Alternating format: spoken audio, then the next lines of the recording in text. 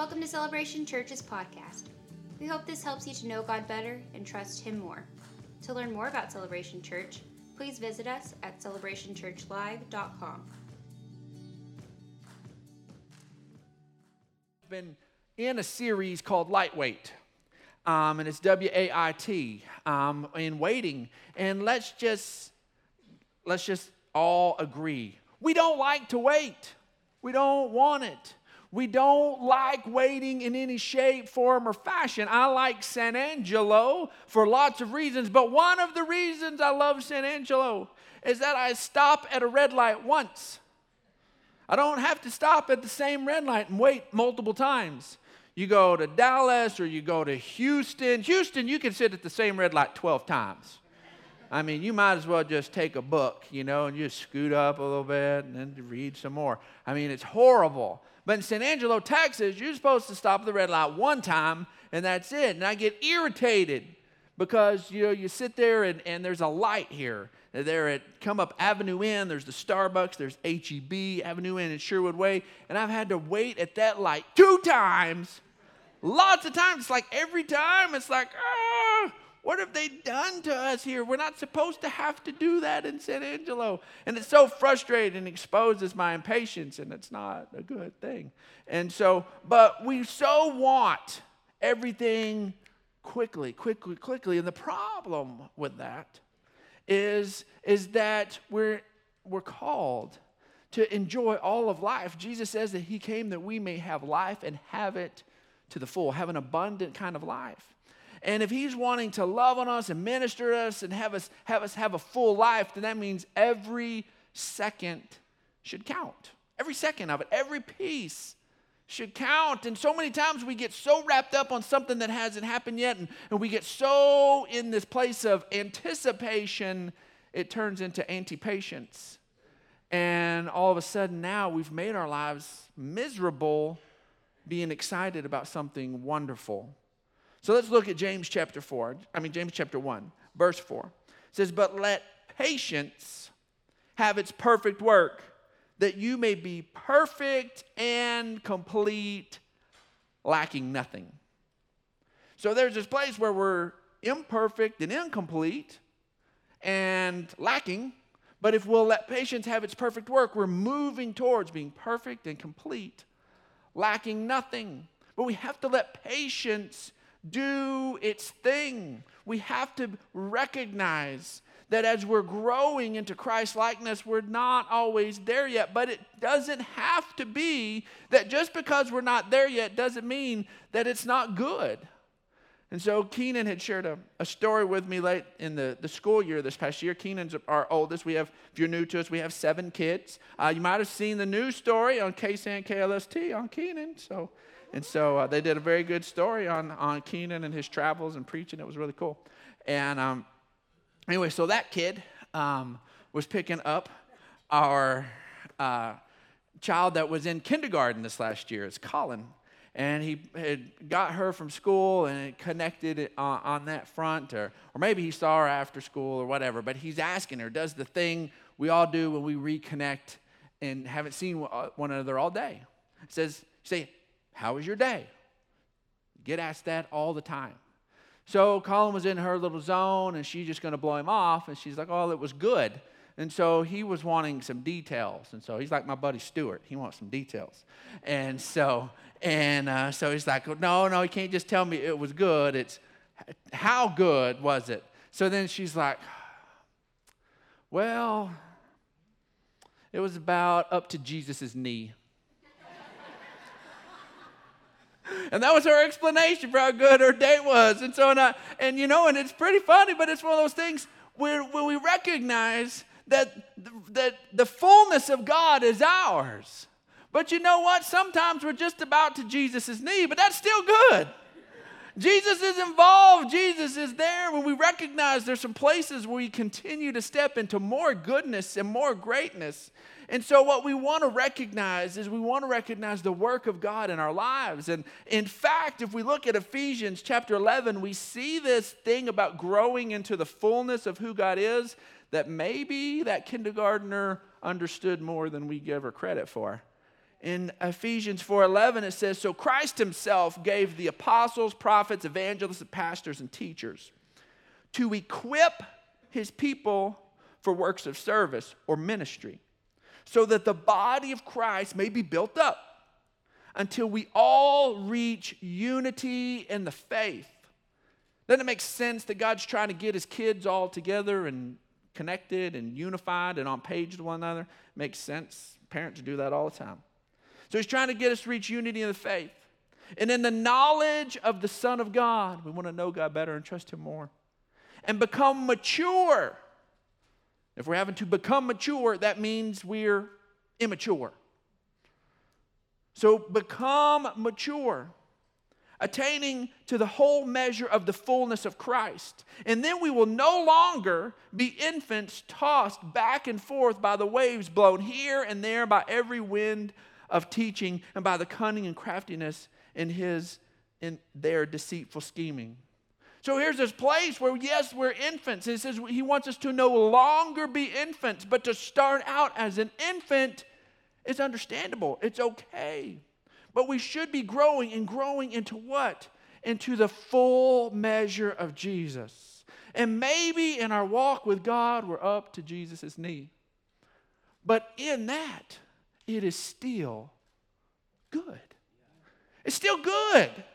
Maybe we're not there yet, but there's some good stuff happening. And so many times we can get so wrapped up. When I was first connected real deeply in my walk with God, I decided that as I read through the scriptures, that all the apostles and Paul, they had a full revelation of who Jesus was. So I decided that I was going to fast until I got a full revelation of Jesus. That sounds real smart, doesn't it? And so I was pretty much just throwing a spiritual temper tantrum, but it sounded real spiritual to a 20-year-old. And so I just quit eating.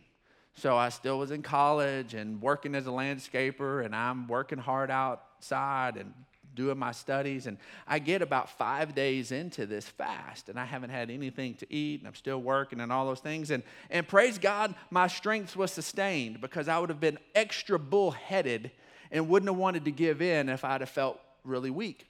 And so I'm just praying, and I'm like, God, I'm 5 days into this fast, and I haven't moved forward in this. And the Holy Spirit just really sweetly told me that that's not something you get in a download. You grow into that. That's something that you grow into. And I was like, oh, thank goodness. So then I go to the cafeteria and ate 3 chicken fried steaks and made myself sick. And so, true story. And so, anyways, you can tell I was super mature. But we want that.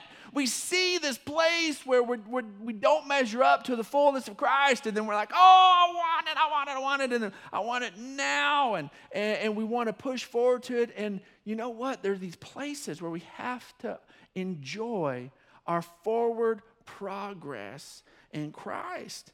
See, folks, patience in difficult times comes from letting God shape the way we see things.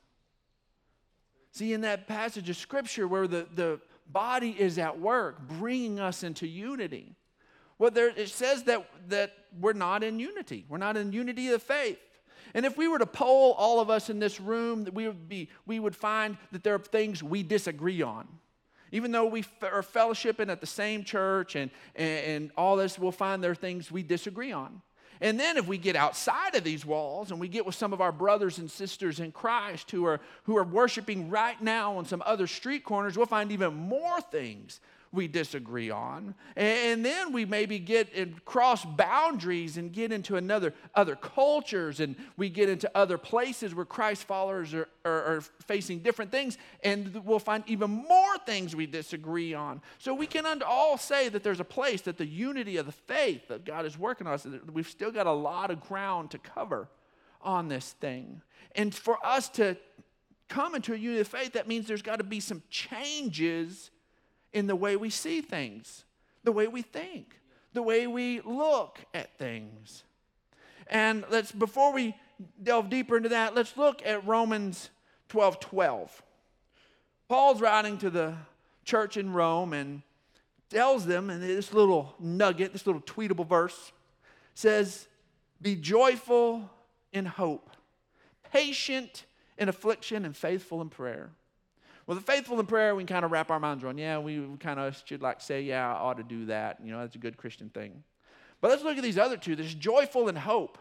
That sounds like it's easy, but folks, you and I both know it's not. Hope's a good thing and joy's a good thing, but you try to put those two things together, and a lot of times the thing we're hoping for and we don't have it yet sucks the joy right out of it. All of a sudden, just plan a trip and pay for it. Plan a trip, get everything paid for, get everything done, and now all you got to do is wait for the date.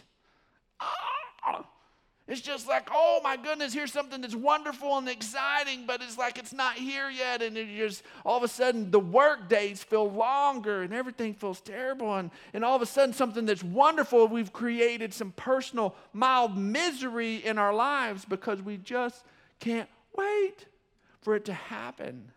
We do this over and over again with so many different things. Honestly, we begin to see God at work in some places of dysfunction in our lives, maybe some dysfunction in a marriage or something, and you begin to have a little hope, and you're like, okay, man, I think we're going somewhere, but you're not there all at once.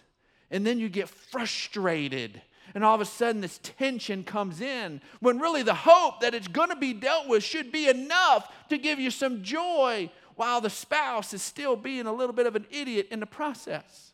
So they're still being a little bit hard to deal with in the process, but the hope that you're going to get there should bring some joy into the fact that you're not there yet. It should be able to couple those two things together. And then patient in affliction. My goodness, all we want from affliction is it to leave. That's all we want, is affliction to stop, affliction to go away. But here's this place where sometimes there's some things that come in that are difficult for us to deal with in our lives. And there's a place where we need to be patient as God works things out. We love all of the miracle moments in the Bible. We love all the instantaneous stuff. But there's also God at work over process throughout the scriptures as well. And we have to recognize we have a God who is a miraculous God and can do things in an instant. And he can also begin to help us to enjoy the journey as we move forward in him. And so we're like, my goodness, how on earth do we do this? Paul, you're giving us hard things. Be patient in affliction. Be joyful in hope. How do we do these things? Well, let's back up. That's where he jumped off. He didn't just send that out. Hey, do this. He started out earlier. Let's go to verse 2 of chapter 12. It says, don't conform to the pattern of this world, but be transformed by the renewing of your mind. So being conformed would look like being frustrated in hope. There's something I'm hoping for and I'm excited about, but it's not here yet. So now I'm just like having a hard time in the process. There's affliction and I'm just mad. I'm mad at affliction. I'm irritable at affliction. I'm hard to deal with in affliction. And you just need to get over it because I'm in affliction. And all of a sudden there's no Christ-like. There's none of this coming up. And so that's the pattern of this world. It says, but don't conform to the pattern of this world, but be transformed by the renewing of your mind. Your mind, the way you interpret, that all of this sensory stuff comes in, and you're thinking about all of these different things and how you interpret and handle it. Your mind needs to be renewed. There may be some things that you have no qualms with whatsoever that are unhealthy and not of God, and your mind needs to be renewed so you're not involved in any destructive processes or destructive activities anymore. You're not making destructive decisions anymore. We need to have our minds renewed, and then you'll be able to test and approve what God's will is. His good, pleasing, and perfect will. If we can see good, pleasing, and perfect, don't you think that there could be some joy there? If we can see some good, pleasing, and perfect where we couldn't see it before, don't you think there's could be some patience there?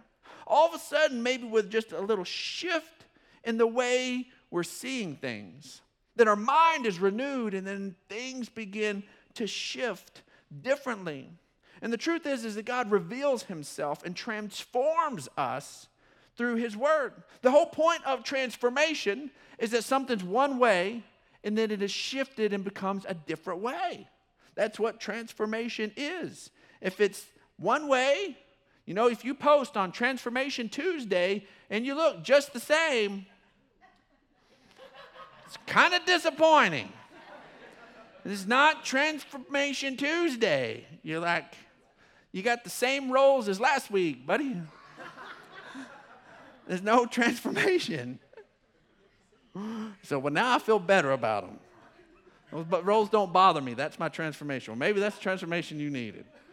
And so, all right. Sorry, I didn't do that to the first service. You're welcome. But that's the whole point. Transformation means change. That's what it means. And so let's look at how God works in our lives. Let's look at Romans 15:4. It says, but whatever things were written before were written for our learning. Learning new information, changing the way we think and process. That we, through the patience and comfort of the Scriptures, might have hope.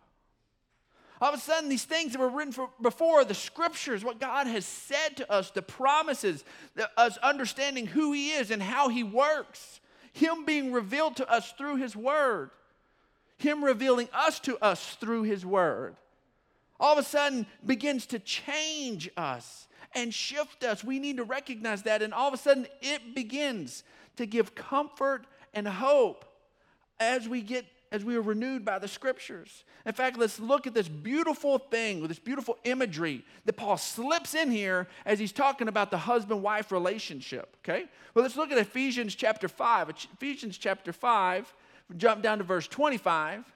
He's talking to husbands. And he says, husbands, love your wives as Christ loved the church and gave himself up for her. Man, husbands out there, you recognize there's this beautiful, tall imagery of what it means to be a husband and to love. It means to give ourselves up. It's to choose their betterment. It's to be able to live on a different level. And here, let's look at how that Paul begins to then explain what this looked like. That Christ loved the church and gave himself up. Christ died for us. To make her holy. This is the church, the body of Christ, the believers. To make her holy, cleansing her by the washing with water through the word. That all of a sudden, all the places that aren't right, all the places that things are a little messed up, a little marred, a little dirty, a little soiled, that he doesn't begin to come in and carve those things out and lop them off and throw them away. He begins to gently wash them with his word. He begins to speak and show us that there's a different way. His word begins to cleanse us, to renew us, to transform us. Why? To present her, the body of Christ, to himself as a radiant church. A radiant church. When he looks at us, folks, we're blemished, we're messed up. We are. There's a reason that the people outside of here talk about the hypocrisy in the church and a lot of the stuff in the church is because it's here. It's because it's here. Yeah. There's hypocrisy, there's problems, there's all sorts of different stuff wrong with the church, and praise God that when Jesus deals with this, what he's seeing is a radiant church. He's sitting there and he's interacting with us and pouring his water, the water of his word over us and transforming us. Why? Because he sees a radiant church without stain or wrinkle or any blemish, but holy and blameless. What a freeing word. Blameless. Oh my goodness. That's how he interacts with us. And it's through his word transforming us. Folks, we're only going to be able to step into the patience that God has for us as we are transformed, as our minds are transformed. We will look at the same scenario and deal with the same thing and get frustrated and whatnot. But when we are transformed by the renewing of our minds, we'll see his good, pleasing, and perfect involved in some places we never saw it before. And then patience immediately begins to come up because we see him at work. We see him at work. Now, folks, one of the greatest strains on our patience is often the people in our lives. People who should be a place of affection are often a place of affliction. As the well-known philosopher Alfalfa told Darla and the Little Rascals, this is a symbol of my undying affliction for you. And so many times when there are people in our lives that's what it feels like. It's just more like undying affliction than more undying affection. And it's just completely frustrating. But God is at work here and he gets glory. It's revealed who he really is. It brings him glory when we deal with one another in a life-giving, patient way. Let's look at Romans chapter 15. Romans chapter 15, verse 1 says, we who are strong, another translation translates that word mature, ought to bear with one another, or another translation says put up with, the failings of the weak and not to please ourselves. So let's stop right there. The failings of the weak, okay? Now, failing sounds like somebody was trying. That they were trying and they failed. And you know what? And we're like, you know what? At least they tried. You know, they didn't do it, but you know what? We can kind of put up with that, and we can kind of bear with that because they were trying. That honestly, this translation of the failings of the weak gives us an improper thing of what Paul was actually trying to communicate here as he is writing to the Romans. Okay, there in the Roman church, they've got people from all these sorts of walks of life, all different stuff that have come together under the banner that Jesus is Christ, Jesus is Messiah, Jesus is Savior, which means they have all sorts of mindsets, it is a cosmopolitan city. There are people from all over, so people have different issues and different things. So, and there are things that some cultures are completely fine with, that other cultures find completely offensive. And then there are things that in Christ that aren't life-giving. There's some things that we need to not do because they don't bring life. Not because they're going to send us to hell because Christ has renewed us. But there are things that are destructive in our lives that we need to let go of and let our minds be renewed. And so what this actually is showing, let's jump down right quick to Romans chapter 15, verse 1 in the New King James translation. The New King James uses a word we don't use a whole lot. Let's look at this. It says, we then who are strong ought to bear with the scruples of the weak and not to please ourselves. Scruples? We don't hear the word scruples a whole lot. And so we don't throw that one around. You probably didn't use that one this week. It probably didn't show up on your text stream at all. And so, but this word scruple is this thing of having this hesitancy or this misgiving about doing something that is of a moral or proprietary nature. So of something that's considered proper, okay? And if someone has these scruples about doing something, they have this sort of moral battle about whether or not they should be doing it. And someone without scruples does it without thinking about it. They're like, I have no misgiving about it, okay? So let's think about a toddler, and they come up and they decide they want a French fry, and you may or may not have experienced go into a restaurant and some random child go by and grab your French fry. And you see a 2-year-old all of a sudden just do it, or your cousin's child comes over at the family reunion and just grabs the food off your plate. Well, that's your food, You'd have given it if they had have asked, but that our culture says you shouldn't take stuff off of people's plate. Amen. And so yes. Yeah, you want to make Keenan mad. He don't like people touching his food. So, anyways, and so we put up with it because we recognize that this toddler is immature, that they have not built in these scruples to be able to bring some context about grabbing the food. So here's what this is really saying. Is that there's some people in the church who are going to do things that are offensive and have no bones about it, have no qualms about it whatsoever. And we who are mature need to put up with that. Why should we put up with something that people are doing that's just flat out wrong? Why the things that, because how are they going to be transformed if they're not connected with the body of Christ?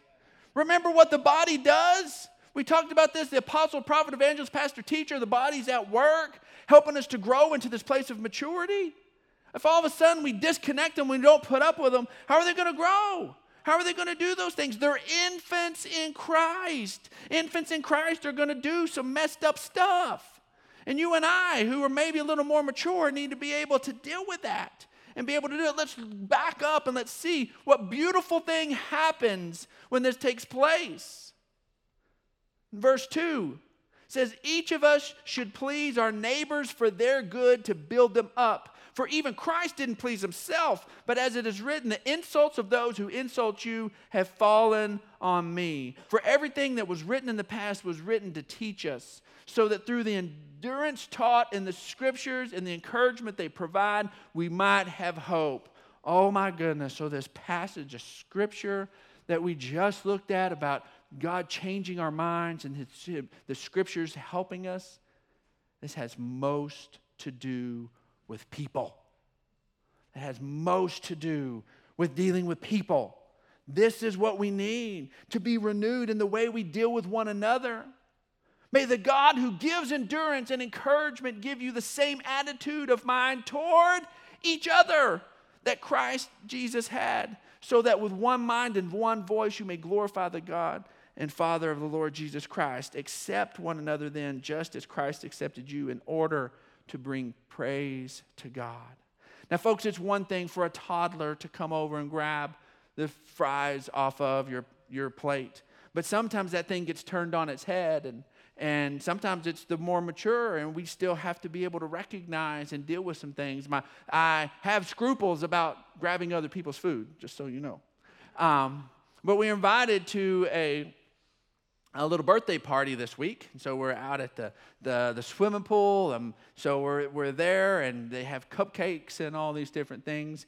And the little girls get the cupcakes, and I was not going to eat a cupcake because I want Transformation Tuesday to happen. And so I was not going to eat the cupcake. And anyway, so Colin, my 6-year-old, finds me and tells me, Dad, I'm done with my cupcake. Normally what that means is I've eaten what I was going to eat of it, and what's left I'm done with. And so she never tells me I finished all my food. She doesn't say that. And so I'm like, okay, you're fine. I'm not going to force feed a cupcake down your throat. That's fine. So then, in a moment of weakness, I decided, cupcakes. Forget Transformation Tuesday. We're going for Fat and Happy Friday. And so so then I decided I want a cupcake because my mind wasn't renewed enough. There was only a handful of cupcakes left on the party deal, and I go to where my daughter was sitting, and I see a cupcake with one bite out of it. It's right where she was sitting, and I'm like, all right, I'm going to do that. I'm going to, this was going to get thrown away. I'm going to be a good daddy here. And so I take the cupcake, and I take a bite out of the cupcake. And right as I'm doing that, this little 3-year-old girl comes over and goes, my cupcake. And my daughter had eaten all her cupcake. And this was that little girl's cupcake. So here the pastor shows up at the party and eats the little girl's cupcake. And there were no more chocolate cupcakes. It was done. I'm like, well, I got cooties. And so... And so, not really. She got another piece of cake. I did finish that cupcake, though. And so, but then there she's stuck. She's stuck there. Now she's some joker done took her cupcake.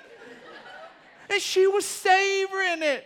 She wasn't just gobbling it down. She was taking a little bite and go swim and come back and then savor another little bite, and somebody just takes it. And so she's at an impasse. She's got to figure out what she's got to do. And she maybe has to go find a new pastor. And so thankfully, she did not tell her parents, we can't go to Celebration Church anymore because that man eats my cupcakes. And so they're here this morning. Bless God. She forgave me. And so, but anyways, every time there's this place where these scruples, where these things that ought to be Clear, easy boundaries get violated accidentally, on purpose. Somebody did it and it's not even sorry because they didn't even know they should be sorry. All of a sudden, the fence is a fence is a fence, however you got there. And now we've got to decide, are we going to be able to stay together and work together and stay the body of Christ and work through this? Or are we going to have one more fissure and one more division and one more rip? What are we going to do? Forgiveness is going to have to be there and be able to deal with that and do that. And God gets glory from that, folks. He gets glory. Folks, God's strength is the source of true patience as we wrap up. And I just shoved too much in this message, and I'm sorry. 2 Corinthians 12. We're going to jump in verse 9. Right before this is Paul's thorn in the flesh. And it's hotly debated on what that thorn in the flesh was. It's a metaphor, so we don't know what exactly it is. And so there are those who think it's some sort of ailment or some sort of sickness or whatnot. I'm about to show you why I don't agree with that. But there's this thing that's bothering him, and he prays to God and asks 3 times. And this is the answer after he's prayed 3 times. But God replies in verse 9. He said, "But he said to me, my grace is sufficient for you. My power is made perfect in weakness." He says, therefore, and if you read this, that this is some sort of sickness, then that means that sometimes praying for healing, that sometimes God's going to say, no, I'm going to leave that on you for a little longer. And we don't see that anywhere in the scriptures ever. We don't see that. But that's not even impertinent in this passage. This has to do with dealing with people. It says, therefore, I'll boast all the more gladly about my weaknesses so that Christ's power may rest on me. That's why, for Christ's sake, I delight in weaknesses, in insults. Where do those come from? People. In hardships, that's all sorts of different ways. It can be physical hardships. In persecutions, where does that come from? People. In difficulties, all sorts of places, but certainly people. For when I am weak, then I am strong. I don't have time to get into it, but you'll see there's a passage there in Judges, and then there's a passage in Numbers and Joshua, and there are 3 other places. And biblical hermeneutics, which is how to interpret the scriptures, says that when at all possible, you let the scriptures interpret the scriptures. And so there's 3 other places that the metaphor of thorn in the flesh or thorn in the side is used in the scriptures. 3 other times. So the only time in the New Testament we see it is here with Paul. But there's 3 other times which Paul knew the Bible inside and out. And so we see 3 other times. And it's always in reference to people. Always. It's always in reference to people. So here is the picture we get, is that there is some individual, some person. In fact, prior he calls it a messenger of Satan. Sounds like a person to me, who is giving him a hard time and persecuting him. And he wants him to go away. And he finds out the answer to his prayers, his grace is sufficient. His grace is sufficient. When we are dealing with one another and it's hard to deal with, God's grace is sufficient. Let's wrap this up with Colossians 1:9. It says, for this reason, since the day we heard about you, we have not stopped praying for you. We've continually asked God to fill you with the knowledge of his will through all wisdom and understanding that the Spirit gives, so that you may live a life worthy of the Lord and please him in every way, bearing fruit in every good work, growing in the knowledge of God, being strengthened with all power according to his glorious might. So he's the source of the strength, given us power, his glorious might, so that you may have great endurance and patience, and giving joyful thanks to the Father who has qualified you to share in the inheritance of his holy people in the kingdom of light.